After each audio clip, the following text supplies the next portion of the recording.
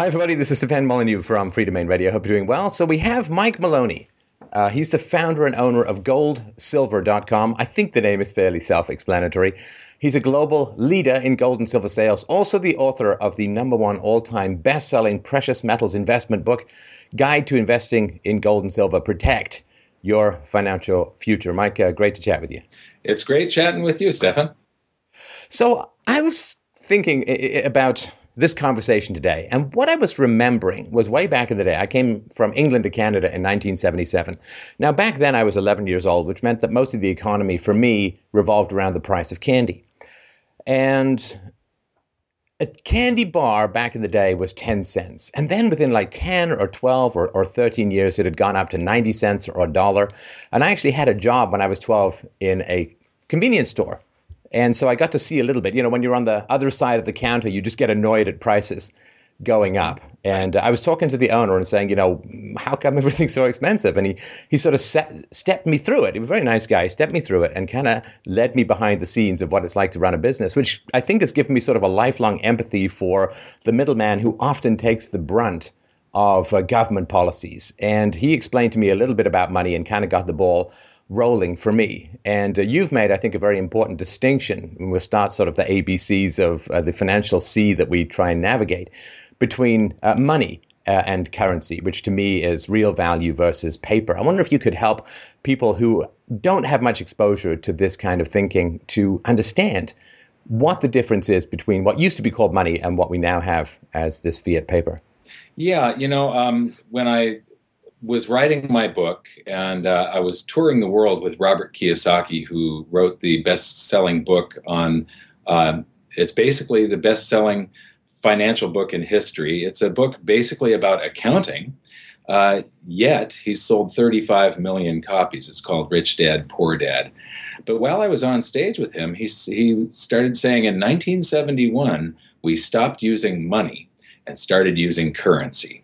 And I really started thinking about that. And I was writing my book and I was studying the different monetary systems that we've had over the past century. Every 30 to 40 years, the world has a new monetary system. The one that we're on is overdue for its own demise and restructuring. But we used to use 100% gold, basically. When a treasury issued notes, they were fully gold backed. Then we took a step down, and between the wars, we had a 40% backing, and then a mixture of gold and debt as base currency that the banks could then pyramid all of their loans off of. And then we went on the Bretton Woods system, and it was even more debt and less actual money backing it. And then now we're on the dollar standard, which has been very, very inflationary, and people don't understand that one of the things about currency, when you experience prices going up, like that candy bar, I remember Tootsie Rolls this big for a nickel when I was a kid. Penny candy. Right. It was called penny candy for you could actually do something with a penny, which now you can't even use in right. Canada, at least. And, same in the United States. A penny is basically worthless. When you watch old movies that are in like the Wild West or something like that, penny candy, you got 2 for a penny because there was actually a half penny at one time. I mean, I've got one American half penny at home, and it's as big as a quarter. A half penny is a piece of copper the size of a quarter. But anyway, money or currency has to be a medium of exchange, a unit of account. It's got to be portable, durable, divisible, and something called fungible. If I loan you a $20 bill, you don't have to pay me back that exact same $20 bill. I'm happy with 5 ones, a 5, and a 10. I'm satisfied. So that's fungibility, is the interchangeability of the units. And then money has to be all of so that's currency. Money has to be all of those things plus a store of value. The dollar has lost about 96% of its value since the inception of the Federal Reserve, and therefore does not qualify as money. Money is the reason money stores value is because it's limited in supply and people can't. So there isn't an entity that can just inflate the currency system at will. The currencies that we use around the world, there is no nation that actually uses money. The currencies are all debt-based currencies. When a physical paper dollar comes into existence, say we're going to create $1 trillion. The Treasury issues a bond, and that bond is then sold to one of the big primary dealers, the banks. But then the Federal Reserve, through open market operations, writes a check on a checking account that has a zero balance. There's not a penny in there. When they write that check for $1 trillion and hand it to the banks in exchange for that bond, the banks get to make a cut on it, so they make a profit. But basically, it's the Federal Reserve buying a bond from the Treasury. So the bond is future debt. We are promising as a nation, or the Treasury is promising on our behalf, that we are going to pay for that bond with future taxation. Whoever buys that bond is basically loaning the government currency.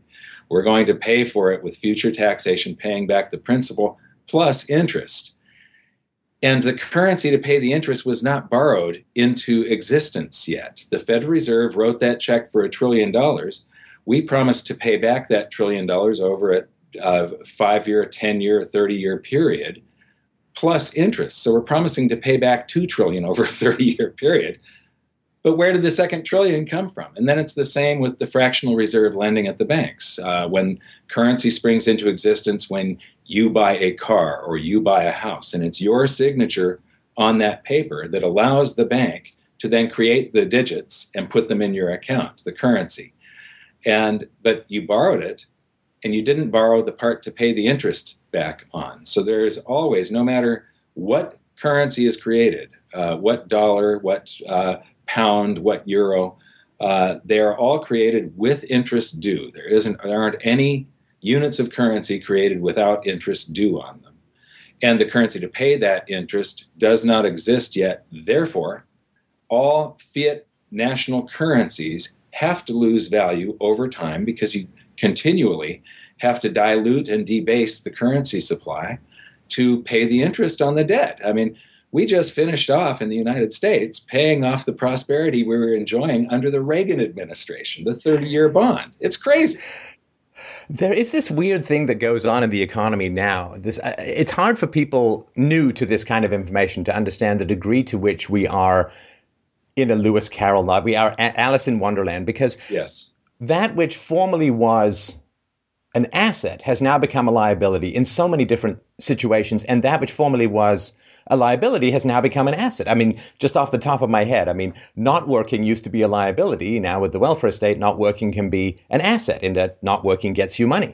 And then because of the welfare cliff, like the sort of where you work and you tax it effectively at 100%, working, which used to be an asset, has now become a liability. It cuts into your payments. Children used to be a liability. Now they're an asset because you can be paid for having children. Houses, or that which depreciated, used to be considered sort of a liability, a necessary evil, at least until the housing crash. They were considered to be an asset. Yeah. Bonds in a company that was producing something used to be something which was an asset. You'd own part of a productive enterprise. Now they've become a liability in that you're guaranteeing future tax increases by consuming minuscule amounts of interest in the here and now. And there's this very strange reversal it's almost like we live in opposite land at the moment. And of course, that can't be sustained for any particular length of time. No, it can't. And this all has to eventually fall apart. But, a lot of what you're talking about is the unintended consequences of good intentions. All of these politicians that don't know anything about economics, and they don't realize that economics is a closed system. You can't stick a straw into outer space and draw in economic energy. They run on a platform of giving away more free stuff than the other guy. And but whenever they do that, whenever that stuff has to be paid for somehow. Somebody's got to pay for that supposed free stuff. It's either paid for by inflation, higher taxes, or robbing Peter to pay Paul. You tax the rich to subsidize the poor. In Puerto Rico, they came up with some very well-intentioned laws to support single mothers, and so they make a certain payment per child. And it's fairly generous. And the unintended consequences they got there is that far less people are getting married. What will happen is a girl will get pregnant and again, and her boyfriend and her parents will then move in with her.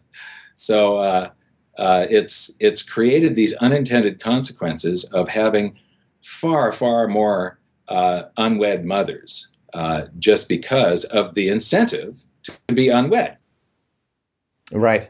There's an old analogy, I'm sure you've heard of it, or a metaphor from Socrates and Plato, which was the allegory of the cave, where he said that the growth of philosophy is you realize that you're not looking at things themselves. You're looking at the shadows of things cast by a fire you can't even see. And then once you see the fire, then you see the things that it's casting the light on rather than the shadows. You're seeing the things. Eventually you go out of the cave and you see the sunlight, you see the whole world.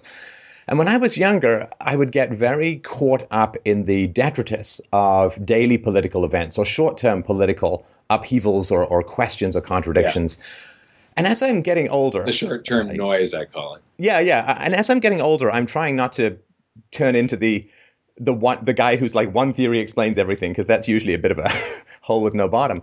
But as I get older, I sort of begin to realize, I just want to get your thoughts on this, the degree to which politics is so fundamentally wrapped up in currency that our current political system is really a shadow cast by a monopoly power's capacity to create finance out of nothing, to create the illusion of wealth out of nothing. Yeah. And it is a kind of rust that eats society from the inside, and that you almost don't see it until right before the collapse. And I think we're getting close enough now. And again, I know that that's alarming for people, but there are things you can do, which we'll talk about.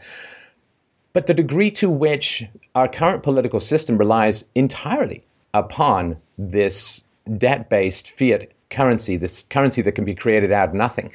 And it seems to me it's hard to find a political question that doesn't at some point come back to this power, this crazy, almost infinite power that the state has. Yeah, it is a crazy infinite power, and it's a monster that is growing at many times the rate of the private economy, so it's consuming the private economy. And it is corrupt, and it's driven by the financial system now. Politics is basically being driven by the financial system. You talked about this illusion. The problem is we can't all borrow ourselves rich, and that is what we have been doing, is trying to borrow ourselves rich. And that's the reason that this will fall apart one day. I'm going to send you some charts, and I hope you can put these up later. I don't have them in front of me right now. But one of the things that I discovered recently is I was on the Federal Reserve's website, and I was just looking. I go there every once in a while, and I just look at a whole bunch of charts just to sort of try and piece together the puzzle of what's really happening in the economic picture. Because all the politics, it's just short-term noise. It doesn't matter who we elect. Whoever we elect, they are going to borrow more than they're going to spend more than their income. They're going to somehow reduce our prosperity because they spend more than their income. It either comes in the form of currency debasement and inflation, higher taxes, or this redistribution of wealth. And they're going to lie to us.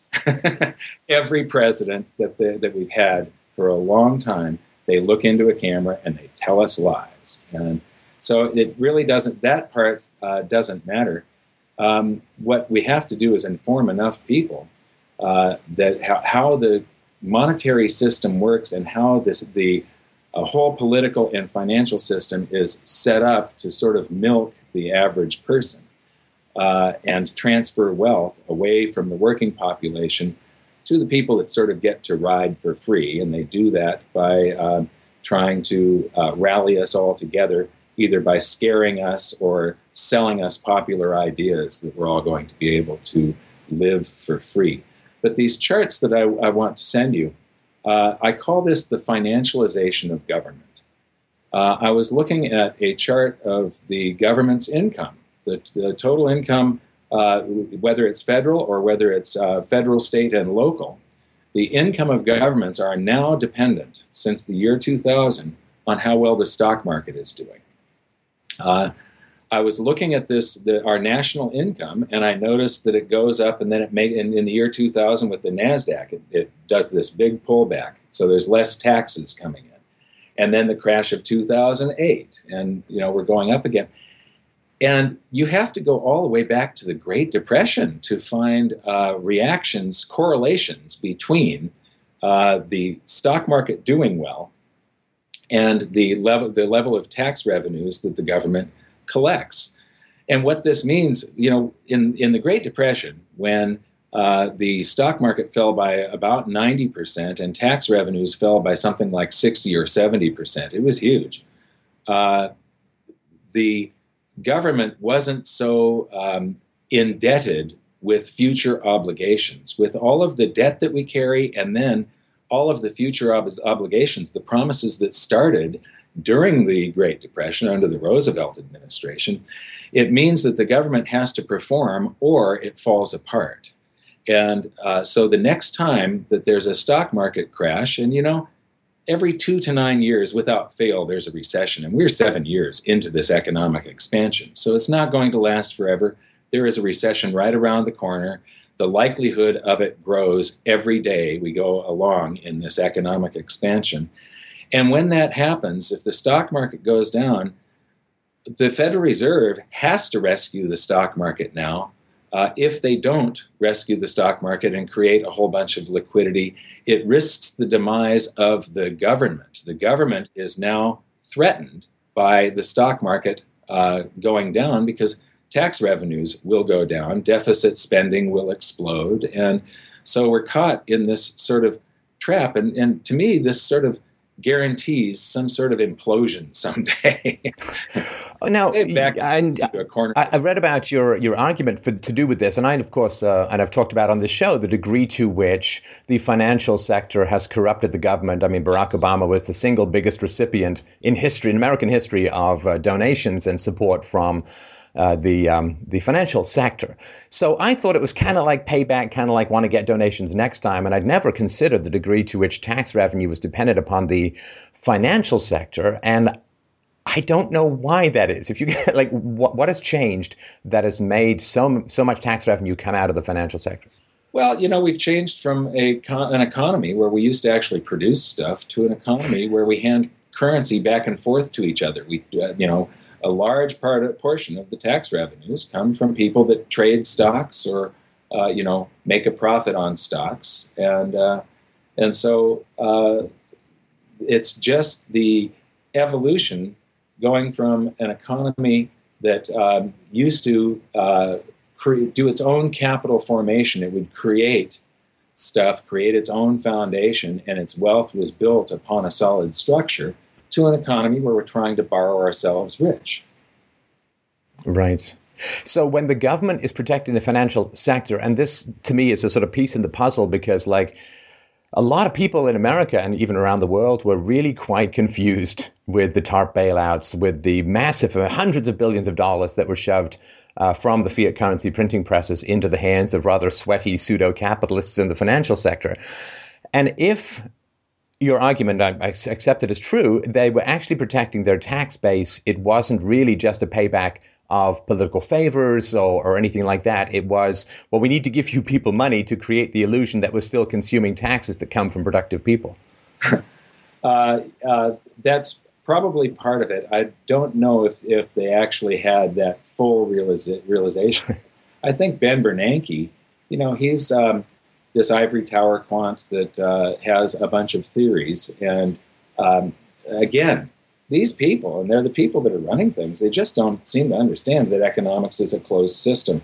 And whenever you do something artificial over here, there's some unintended consequences that come squirting out at 90 degrees. The NASDAQ crashed. Alan Greenspan lowered interest rates to reflate the stock market, and he accidentally created a real estate bubble, which caused the crisis of '08. Ben Bernanke created an extra $3.2 trillion. Before the crisis of '08, there was about $0.8 trillion of base currency, so less than $1 trillion. And we're up at $4 trillion now. So it took 200 years to go from no dollars in existence to 800 billion, or 0.8 trillion. And then we have created another 800 years of currency in just the past 6. So it gives you a perspective of this. If you had mentioned things like all of this, increasing the currency supply, the base currency, fivefold. Base currency, for your viewers, that's the paper dollars that exist, or the deposits that the commercial banks have at the Federal Reserve Bank that are redeemable in paper dollars. So basically, it's a measurement of the paper dollars that exist.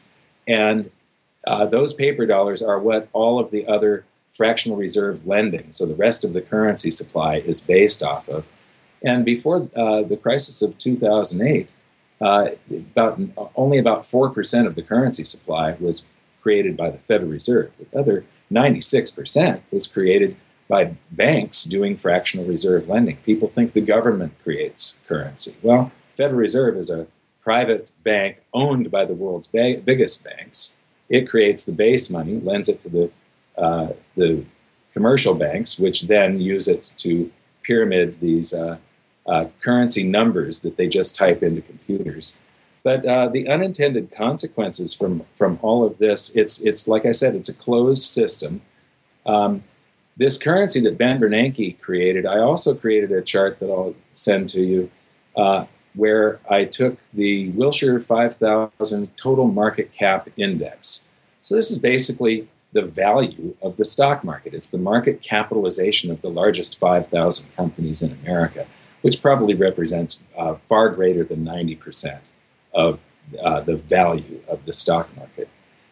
And I overlaid that on a chart of base currency and the correlation since the bailouts of 2008. I mean, these two lines just go up together.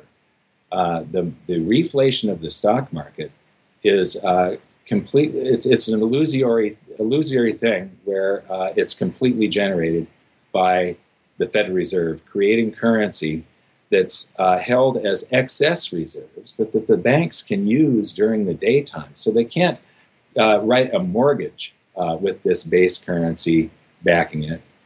They're not going to lend it out for you to buy a car, but you can use it as margin lending in the daytime, and that propels the stock market. So there's going to be huge unintended consequences to this, and basically what I'm doing is trying to get ready, and I'm trying to spread the word. We've got a series called Hidden Secrets of Money, and the mission is to enlighten the world that maximum prosperity can only be achieved through individual freedom, free markets, and sound money.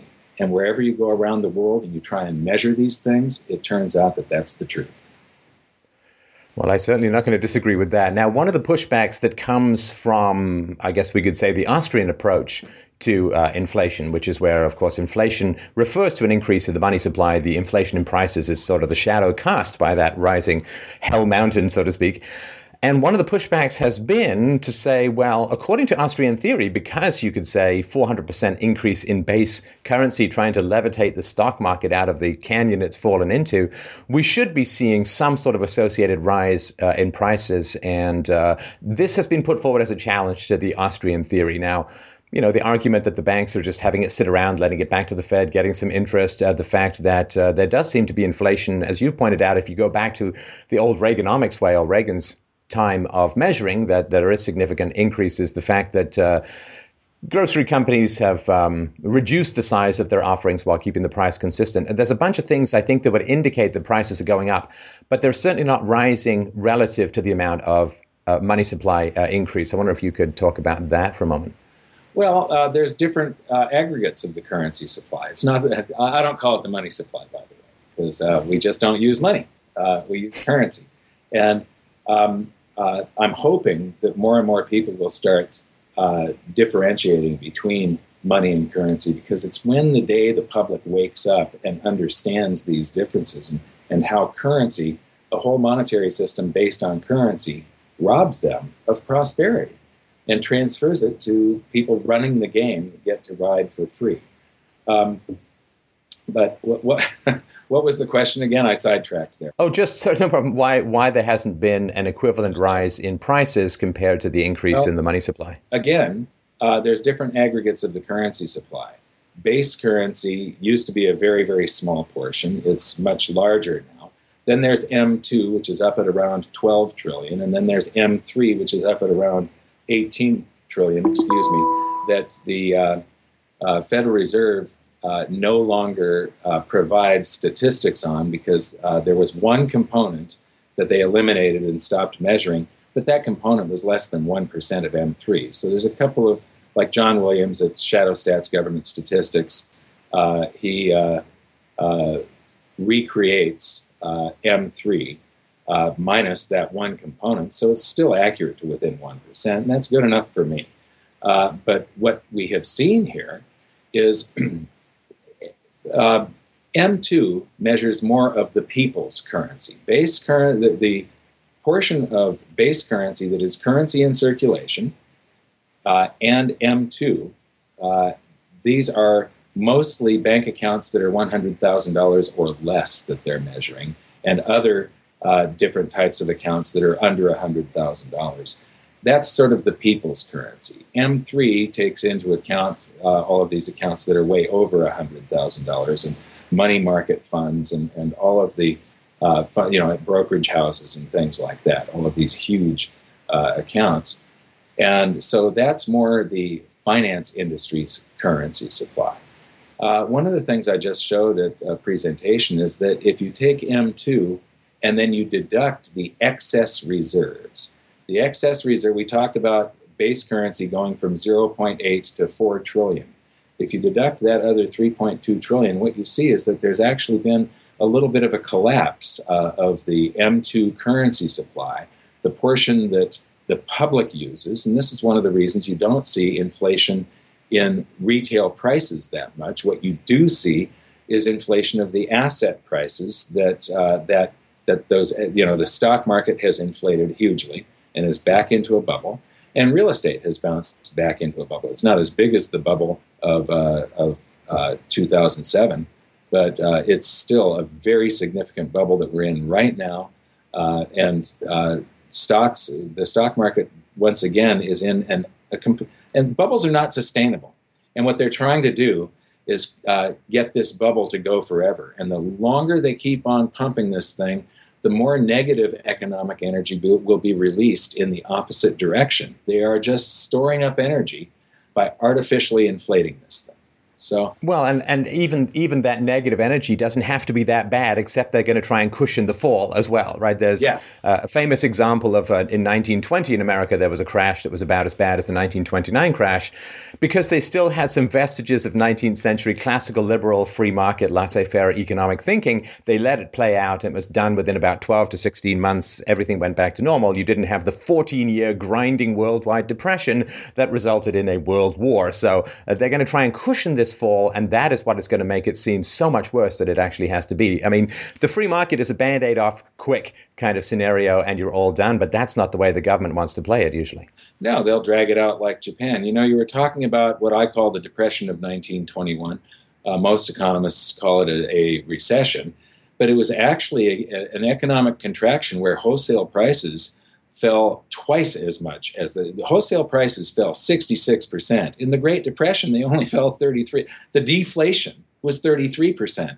There were aspects of the Depression of 1921 that were twice as bad as the Great Depression.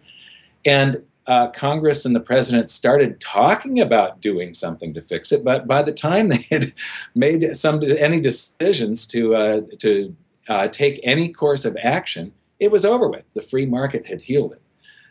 Then we had a smaller contraction after 1929, but the government made all these plans to come in and fix it, and they drug it out for, so that it lasted a decade. And look at Japan. That is exactly what they've had. They've had this big market crash back in the late 80s, early 90s, and they've had this zombie economy ever since, because they just will not allow the free market to clear out all the excesses and to rebalance things. They are purposely, these Keynesians, purposely won't let the scales balance. They want to keep it tipped to one side, thinking that they're saving things, but they're actually causing tremendous pain and harm. It comes out of to me at least, a rampant narcissistic megalomania that somehow some guy in an air-conditioned office, or now some woman in an air-conditioned office, can somehow, in a truly hive mind way, replicate the billions of decisions that occur every day around the world, or even in a particular country, in the free market. And then the free market, of course, should be free to provide all of the incredible free information that it provides, in terms of prices, in terms of interest rates, in terms of supply and demand. You have an incredible amount of information provided to you just in terms of price, in terms of price of money, price of goods, price of services. And that information is continually mixed in with the white noise of political advantage and political manipulation and, maybe even starry-eyed, Pollyanna-ish do-goodery that never seems to pan out. But all of this incredibly complicated, sensitive, real-time information that's provided to help us allocate our scarce resources most effectively, it's like listening to a beautiful orchestra and then there's some giant squid out front with a kazoo constantly blowing it. Nobody can hear the actual music that the market is generating. And then people say, oh, well, you see, the free market doesn't work. And that is one of the big problems. Every time these guys manipulate something and then there are the consequences, they say, look, the free market isn't working. It wasn't free. They manipulated it. These guys have this level of ignorant hubris. They do not really understand what they're doing, and they think they do. They're not that smart, but they think they are. And we suffer, as the whole world suffers. Prosperity compounds. The transactions that we do tomorrow, the number of transactions, the size of the economy, and the level of prosperity are dependent upon the number of transactions that we do today. If you squash with regulation or some sort of manipulation of the economy, if you extinguish a few transactions today, that means that somebody didn't get paid where they're going to be, they then will not be able to buy something tomorrow and create another transaction. And so because prosperity is this compounding effect throughout time, it means that we suffer. I can't imagine, had we not gone down these stupid socialistic roads of Mao's China and the USSR, we keep on trying this over and over again, and we just refuse to learn from history that the free market is the source of all prosperity. In Russia, it turned out that the black market was the one place that you could do well. And what was the black market? That was capitalism, which was illegal in Russia. Well, there is. I've read a study, and I'll put a link to this below. It's one of these grand indictments of even a small amount of regulation. And the study says that if federal regulations had stayed at the post-Second World War level, it wasn't exactly like some anarchistic flameland of hell back then, No.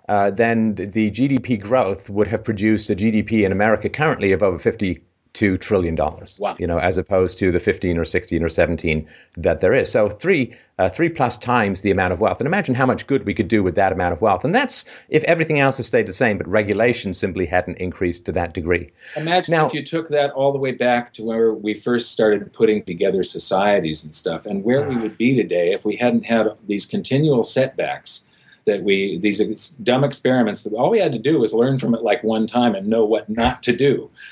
You and I would be doing this interview on a mind meld holodeck, and we wouldn't actually have that much to talk about, except I'm really glad they listened. But of course, that's usually not the case with people who have good ideas. But we should be 200 years and have the option of vacationing on the moon if we like.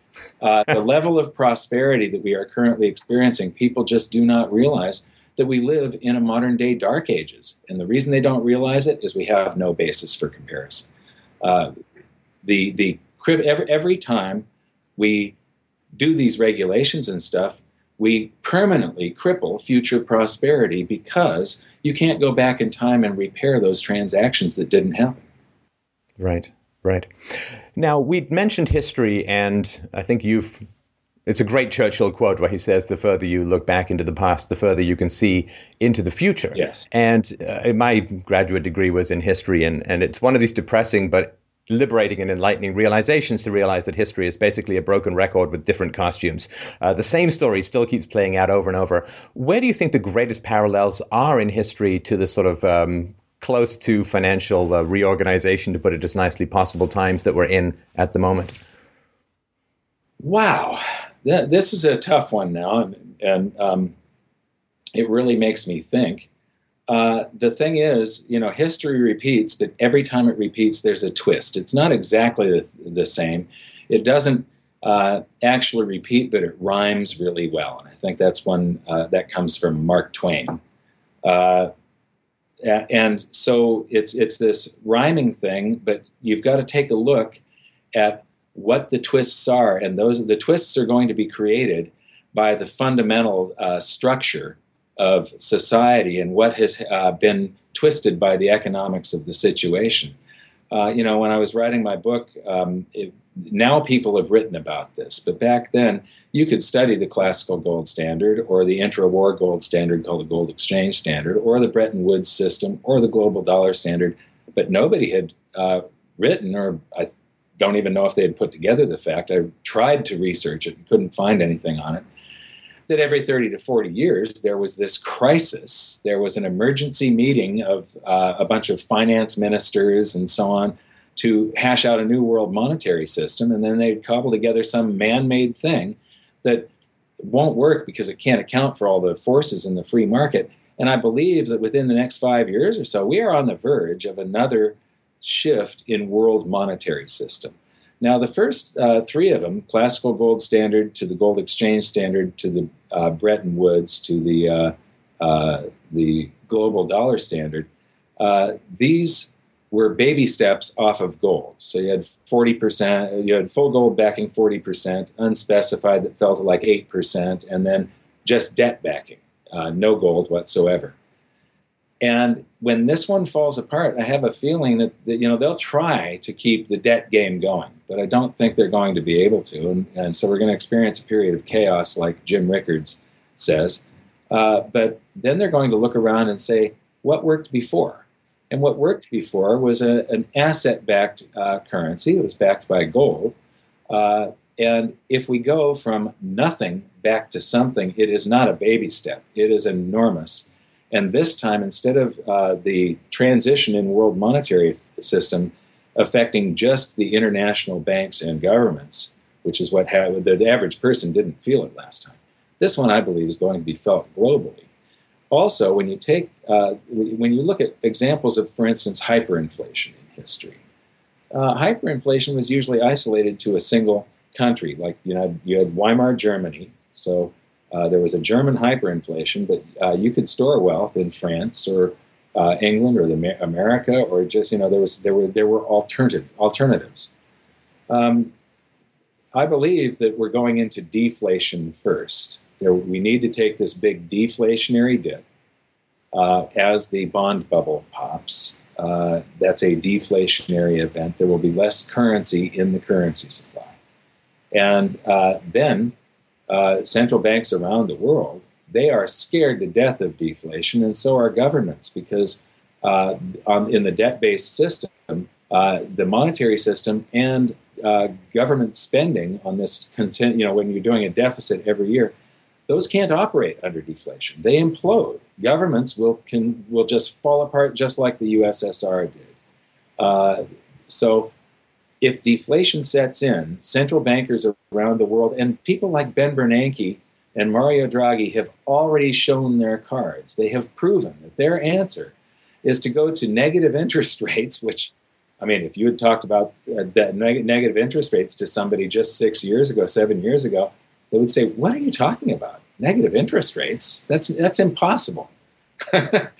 Well, and just to show people how bizarre that is, one of the reasons why there are interest rates, of course, is that we're mortal. Therefore, we prefer things now rather than later because we're not going to live forever. Now, interest rates at zero would be an indication of like Old Testament Methuselah-style longevity. In other words, I don't care if it's later or now, I'm going to live forever.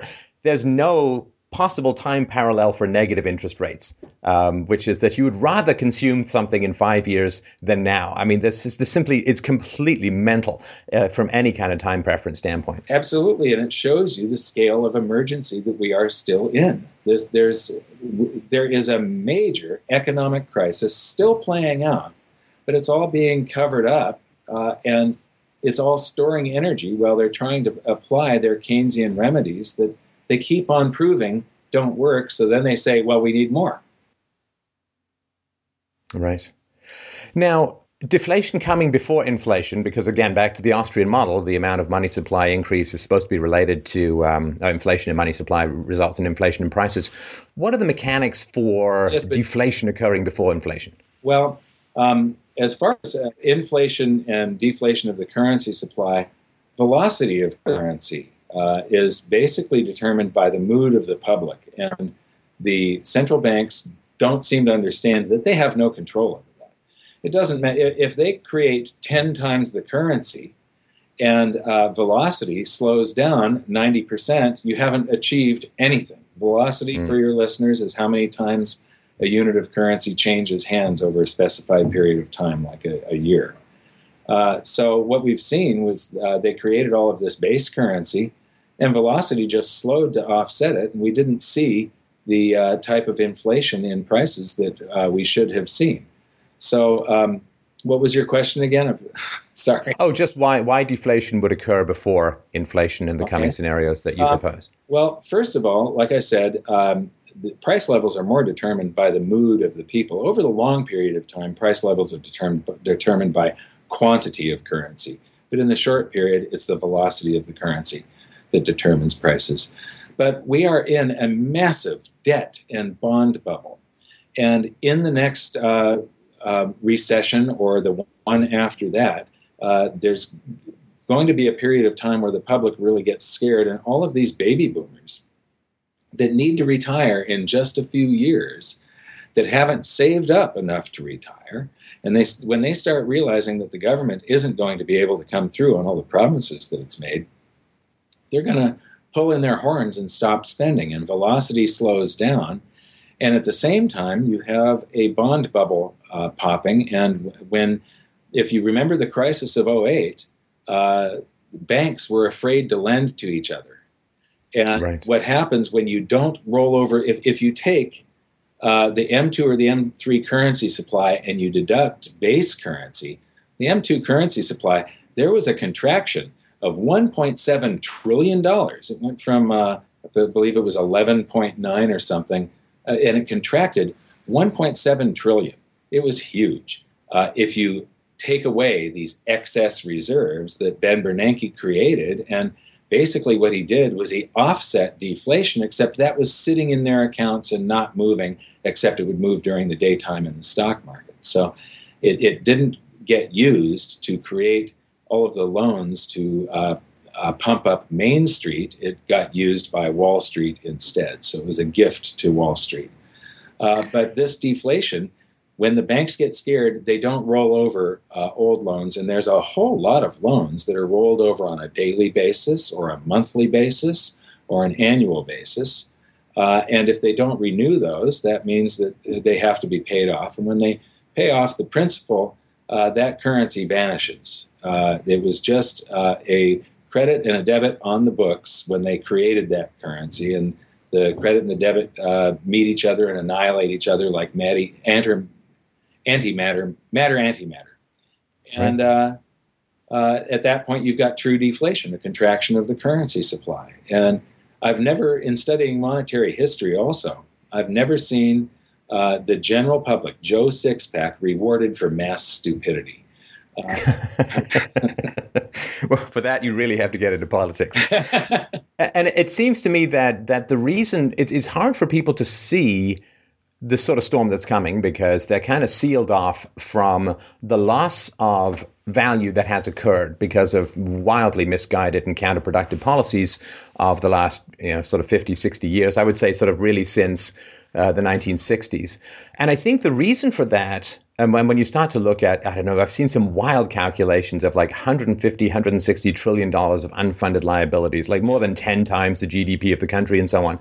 I think why people don't see it as much and why they need people who set out those canaries in the coal mine to see what's coming is that we are consuming the future in the form of debt and we are consuming the past in the form of savings. And I'm sort of thinking of the younger generation who's getting help through college by their parents' savings. They're living in their parents' basement or whatever, so they don't have to worry about housing. But that's all eating the past, eating our sort of stored up capital.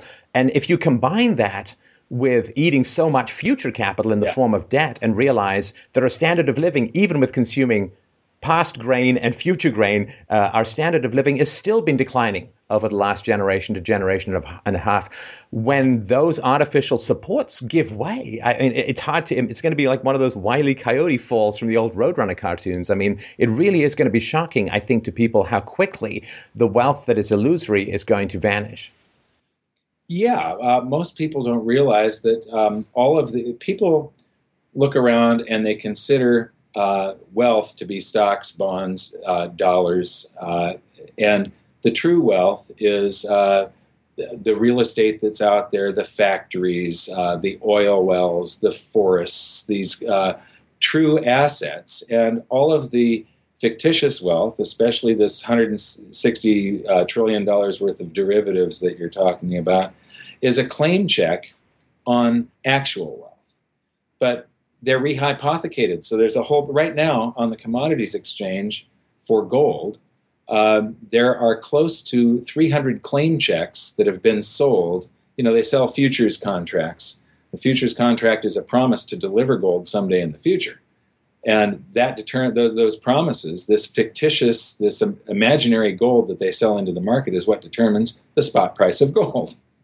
And right now, there's close to 300 ounces of imaginary gold that have been sold into the market for each 1 ounce of real gold that is deliverable into those contracts. That's the level of leverage that this whole society runs on. The derivatives that you were just talking about, all of the stuff in the financial sector. If you try to settle everything and actually turn in your claim check, sell your share of stock, exercise this option, what you would find is it's like a game of musical chairs where there's 7.7 billion people playing, but there's only about 100 chairs. People are going to get cozy. Right, real quick. All right, so I just want to talk about bonds very briefly, and then let's get into, now that we've scared the living crap out of people, let's get into sort of the golden parachutes that they can start to work with. And I like the 300 to 1. Fiat gold is just a kind of weird concept I've still got to wrap my head around in terms of these futures. So when I look at sort of the bond market... One point I want to make there is that artificially suppresses the price of gold by having all this imaginary gold sold into the markets. And it gives people what I believe is going to be this deflationary dip that we're going into. The price of gold may fall, but it's going to be temporary until all of the world's central bankers react just like Mario Draghi and Ben Bernanke did during the crisis of '08, and they print the current, and they're going to print until deflation gives way. And that means that someday there's going to be huge inflation that follows this deflation, and possibly even a hyperinflation. Now, no hyperinflation. You talked about what's different this time. This time, every currency on the planet is fiat. That has never happened before. This time, when this crisis happens, we learned in the crisis of '08, all those mortgage-backed securities, these derivatives, transmitted the crisis. I mean, somebody can't pay their mortgage in Las Vegas, and the country of Iceland has to file bankruptcy. Right.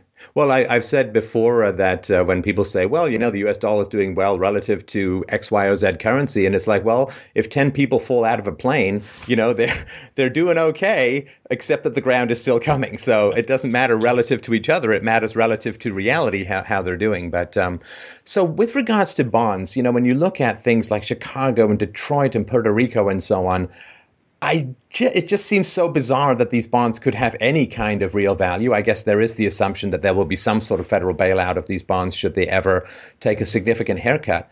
But it seems like we're sailing past Greek-style territory when it comes to these bonds. Do you think there is going to be a big correction? Do you think there's going to be a bailout? I assume there will be a bailout, but what do you think the effects will be? Yeah, well, what people don't really look at, for some reason, the United States Treasury bond is still considered the safe haven asset. And I think that, during this deflation, people will run toward where they've been trained to run, just like trained monkeys. They're going to do what they've been trained to do, and they'll still run to U.S. Treasuries. And the crisis will probably start overseas in China or Europe or something like that. So the U.S. Treasury will be the short-term beneficiary and do fairly well. But people aren't looking at that. This is an IOU. I think I wrote this in my book back in 2007. So, you've got Uncle Sam, this guy that has been going around town borrowing currency from everybody for the past 60 years. In the past 60 years, there's only been 4 years where he has been able to pay back more than he has borrowed. Four years out of 60. And he keeps on going further and further in debt. And now he's looking you in the eye and saying, come on, please, just loan me a little bit more. I promise I'll pay you back. Like the shifty brother-in-law that you hope doesn't call you. Exactly. And, Puerto Rico, for instance, is a prime example. Now, they can't print their own currency. That's one of the differences here. The U.S. Treasury, we can print our own currency to pay back the principal and the interest on those bonds. Puerto Rico can't. So their hand is being forced a lot sooner. The same thing with Greece. They were part of the Eurozone. They can't print their own currency to cover the debt. And so their hand is being forced a lot sooner. But basically, we're in for the same outcome. It's just that, when you look at the Japanese crisis, they suffered this huge deflation. They've been mired in it since the early 90s. And their stock market crashed in the late 80s. And but during that whole horrible economic period, they had us to sell stuff to. And to whom will we sell stuff during this crisis? I mean, if the economic driver of the world suffers an enormous downturn, where does the slack get taken up? Well, my new book, of course, is going to be entitled Space Aliens with Bitcoins. My game plan on how humanity is going to survive. Anyway, it's a fold-out book. But okay, so let's give people some relief from the danger, and that I think comes in the form of gold.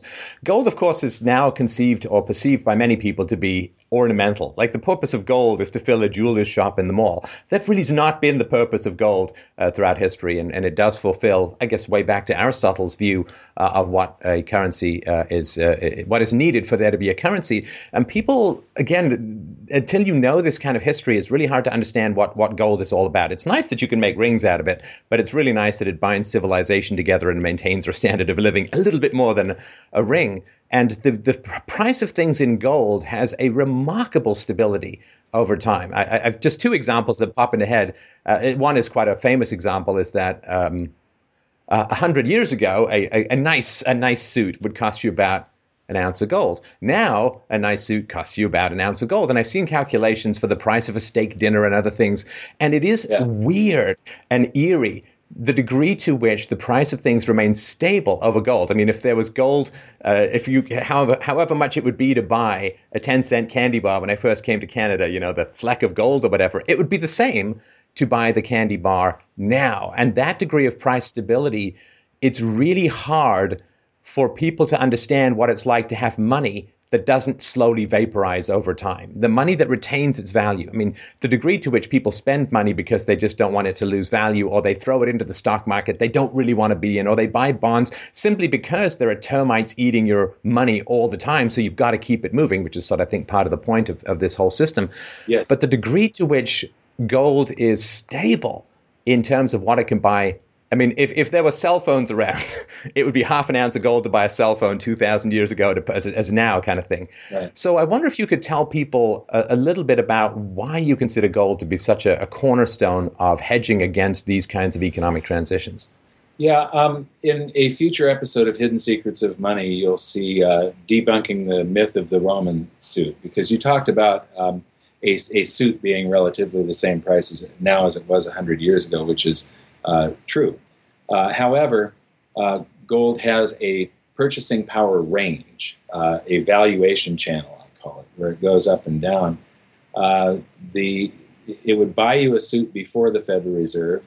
By the top of the peak of the stock market in the Roaring 20s, you really couldn't get a suit. There's people that say, in ancient Rome, a man could clothe himself from head to toe with a pair of sandals, a toga, and a belt for the price of an ounce of gold, and you still can today. But if you look at this, in the peak of 29, a decent suit, shoes, and a belt was going to cost you more than $20.67, which was an ounce of gold then.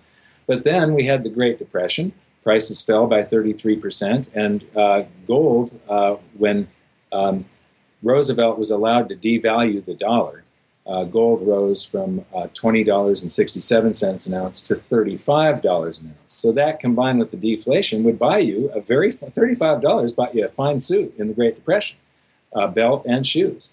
But then it was still $35 in 1970, but we had all the inflation of the currency supply.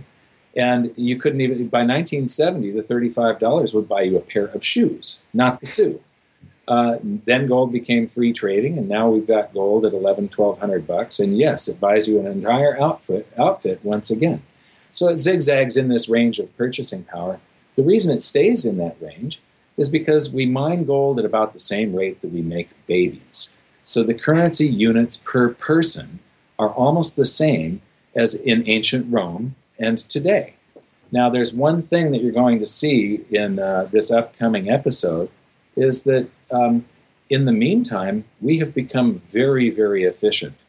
The time value contained in stuff, the amount of human labor that it takes to create anything, that toga in ancient Rome, I mean, somebody had to tend a field of cotton or sheep and then shear the sheep or pick the cotton and comb out the seed and then dye the stuff with hand-mined dyes or dyes that are collected from plants, very, very labor-intensive, and then weave it on something called a spindle and distaff, which is like this vertical, it's basically two sticks.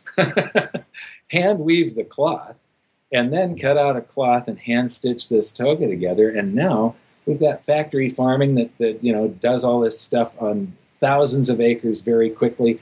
It goes through these mills that spit out miles of cloth every minute and dyes that are production dyes, and then it goes to a factory where shears, they stack all of these layers of cloth and then cut them all out at the same time, so you get 50 sleeves and 50 legs and so on, and then it goes to a place where specialists that just make the right sleeve or the left leg do so, and they crank these things out one a minute, and then that all gets delivered to a store where you've got this selection of hundreds of styles of suit in multiple colors, and it's the same story for the belts and the shoes that come off the production. So the time value contained in stuff is far less, and this is why, instead of earning a subsistence living like we did 2,000 years ago when an ounce of gold would clothe a man from head to toe, where the average person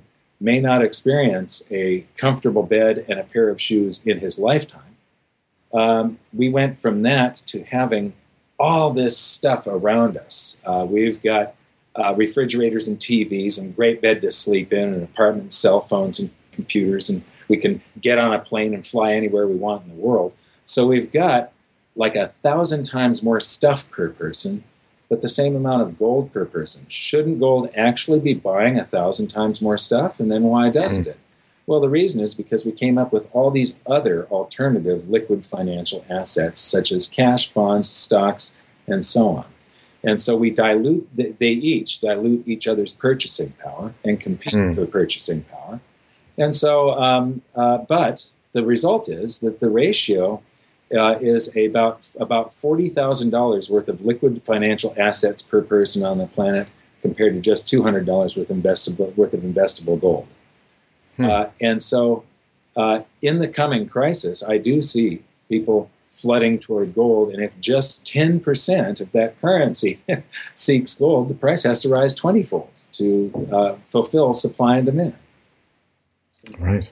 Well, and certainly as people see the value of fiat currency dissolving, there will be a desire, like when the ship goes down, you grab anything that floats, and in that metaphor, gold would have to float. Not the best metaphor I've ever used, but I think people can get the idea. So the degree to which people can convert fiat currency into gold, in other words, a politically controlled pseudo money currency, into something that traditionally has been the store of fairly constant value over time, it seems like wouldn't people want to do that sooner rather than later? Or maybe during the time of deflation would be a better time to do it? What do you think the timing would be for people who've got limited assets? I think one of the things you're going to see is as we take this deflationary dip, if gold goes under 1,000, yes, you're going to be able to buy futures contracts and options at those prices. But what happens is physical gold that requires some blood, sweat, and tears to get it out of the ground and refined and minted into a coin or a bar. And the gold that is actually quite limited, where there's 1/300th the number of ounces available to the number of claim checks that have been sold on those ounces. That gold, we've experienced this as a dealer several times, where the spread goes up. Recently, there was a shortage of United States silver eagles, and the premium that we had to pay over spot to the suppliers more than doubled. And so silver took a big dip in spot price, but silver eagles actually stayed the same or went up a little bit. We saw the same thing happen back in 2008. So I have a feeling that for right now, and you might see gold going down, and there may be opportunities to actually buy physical gold, possibly under 1,000. You could see silver maybe even down at 7. I have no idea. But the thing is, we're in this short period where we're at the back half of the eye of the storm. The first half was the crisis of '08. And the other half of this storm is going to be many, many times worse. And we have this opportunity. I have a feeling it's probably going to be over within a year or two to accumulate. And I just keep on accumulating a position along with, I don't want to be an alarmist, but I also have several months of emergency food supplies. And I do that because it's just prudent. I live in an earthquake area. You've seen what happened during Katrina. There are natural disasters, and it's basically like buying fire insurance on your house.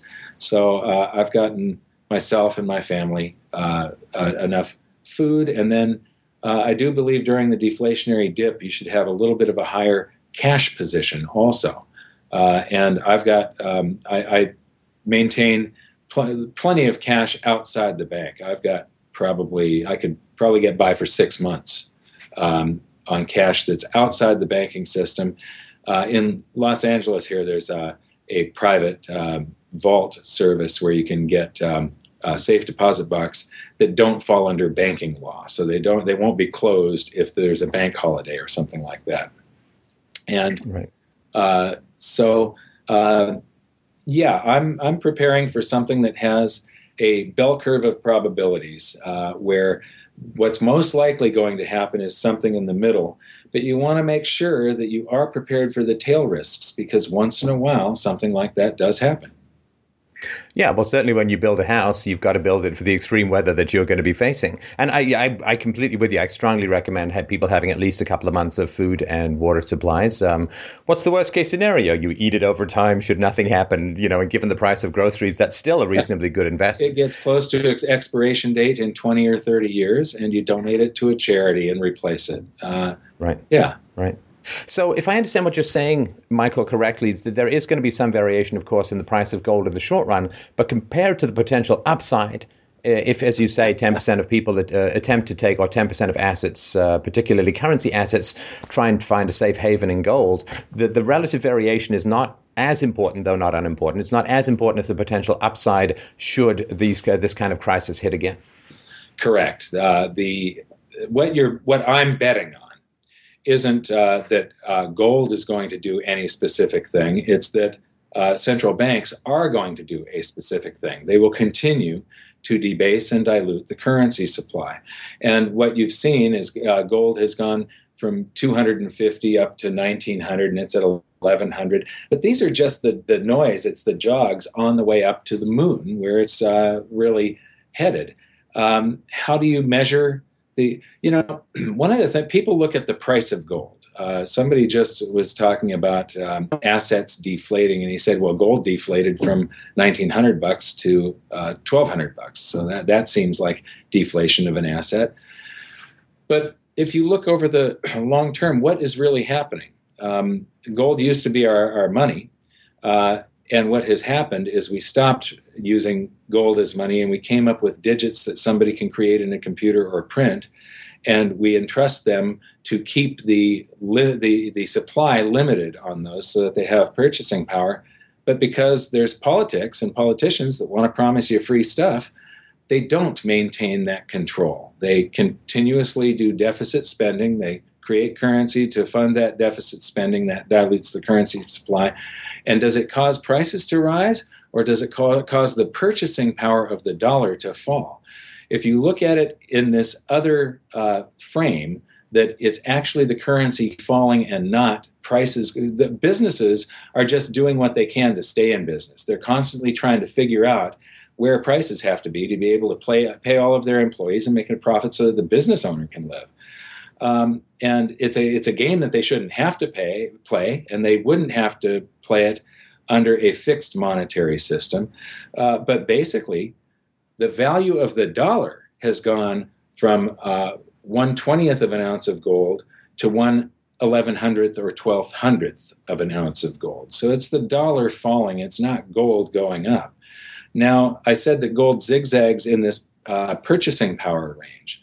The actual amount of stuff that you're able to buy with an ounce of gold should go up. The wealth transfer that occurs, it should go up just exponentially. It should be an enormous event if some of those trusted those alternative liquid financial assets start going bad, just like the mortgage-backed securities went bad in 2008. They evaporated. There was a period of time where, here's all these home mortgages that are backing this security, and there was a point in time where you couldn't sell it to anybody. It had no value. Right.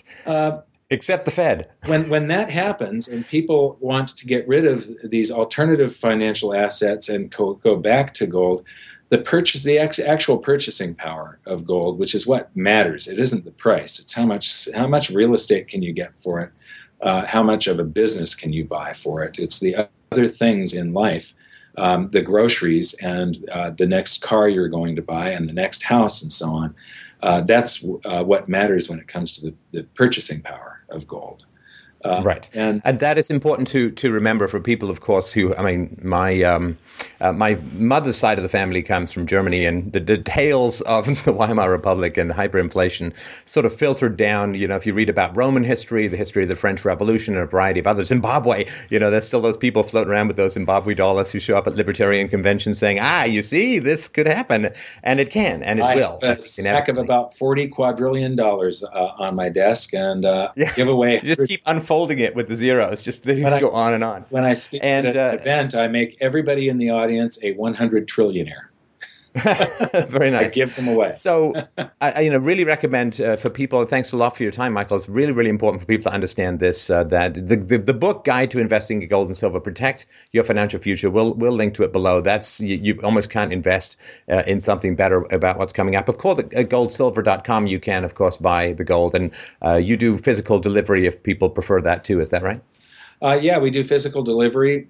We open accounts at Brinks Security in Hong Kong, Singapore, Salt Lake City, Toronto. I believe we've added Dubai and London. So we can open a storage account for you and have it stored at the location of your choice, and we can put it in an IRA. Right. Okay. So it's really, really worth, I'm a donation-based life form. So for me, the asset maintenance of my listeners' wealth is quite important to me, as I'm sure it is for you. And I really, really thank you for your time today, Michael. It's a really great pleasure. And just a reminder, please go to goldsilver.com and check out the book. We'll link to it again below. And it's a really, really sound investment in your knowledge base, because eventually your wealth is not even fixed. It's not a material thing. It is to do with the amount of knowledge that you have. And I think your wealth is going to be in need of some knowledge shields in the future. I think everyone's is. So I really thank you for your time today in helping people to understand these issues. Well, thank you. It's been a pleasure speaking with you, and keep up your good work pressing for libertarianism, Austrian economics, and freedom. Thank you so much for everything. Thanks, Michael. Take care. Okay.